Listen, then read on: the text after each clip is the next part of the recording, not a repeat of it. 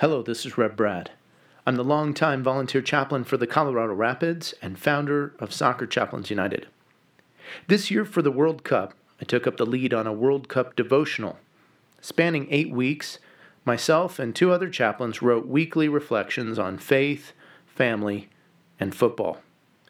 The devotional is available on Amazon. Just search up World Cup Devotional. It's in Spanish and English.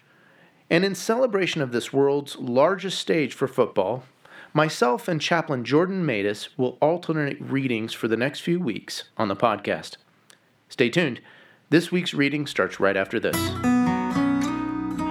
the space, and he's found the back of the net.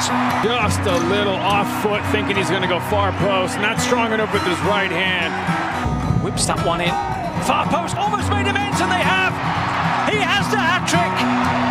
The second in his career. The third of the night. The hat-trick hero. Talked about you're not going to be able to sustain that kind of pressure. To the corner. Goes towards the near post. And you're the angle, and what a goal! What a goal! This is Reverend Jordan Matus, one of the authors of The Light is Coming, a 2022 World Cup devotional. I serve as a chaplain with Soccer Chaplains United, and I'm also an avid supporter of Liverpool Football Club. For the podcast this week, I'm reading from the halftime reflection for Week 8.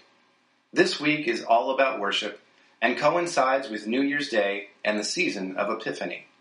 Thanks for joining me. I hope you have and have had a wonderful Advent season and enjoy the World Cup. New beginnings. The World Cup is now well in our rear view. We've been through our Christmas and Advent celebrations and our New Year's Eve celebrations. We've made our New Year's resolutions. Maybe you are starting off the year with everything you could dream of. Maybe you are starting off the year with a World Cup victory, or at least a victory in your eyes by reaching beyond the group stage, or reaching the quarterfinals, semifinals, or even the final itself. This time of year is all about new beginnings. This time in the church calendar is called Epiphany, as we celebrate the Magi and the gifts they brought to the baby Jesus and what these meant. Contrary to popular belief, the Magi were not present the night Jesus was born. Scholars debate exactly when the Magi arrived, but best we can tell, it was most likely between 40 days and 2 years after Jesus' birth. While we may not know the exact time the Magi visited Jesus, we do know they brought 3 very important gifts: gold, frankincense, and myrrh. The gift of gold acknowledged Jesus as royalty, the King of Kings and Lord of Lords. So gold was an appropriate gift for the new king.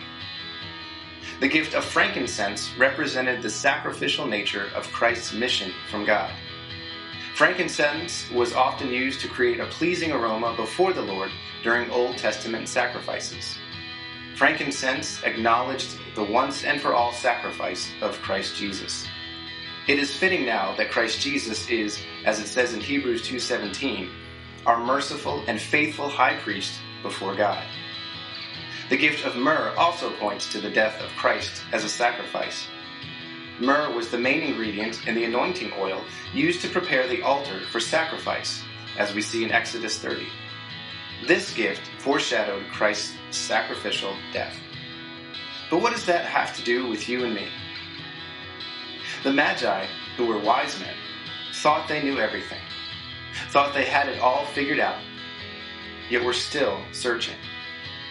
The Magi, when they knew that God was calling them through the star in the east, were obedient to that calling and came to Christ Jesus.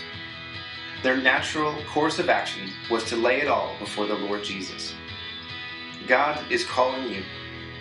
God is calling you to acknowledge Christ as King and offer your gifts of time, talent, and treasure in worship to Him. In whatever you do, glorify God. If you are a player, play as if playing for the Lord. Train as if training for the Lord.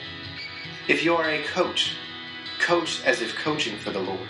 Lead as if leading for the Lord. If you are an administrator, organize and manage as if managing for the Lord. Offer your time in service to His kingdom. Offer your talents in service to His kingdom. Offer the treasures of your heart and all that you are in service to His kingdom.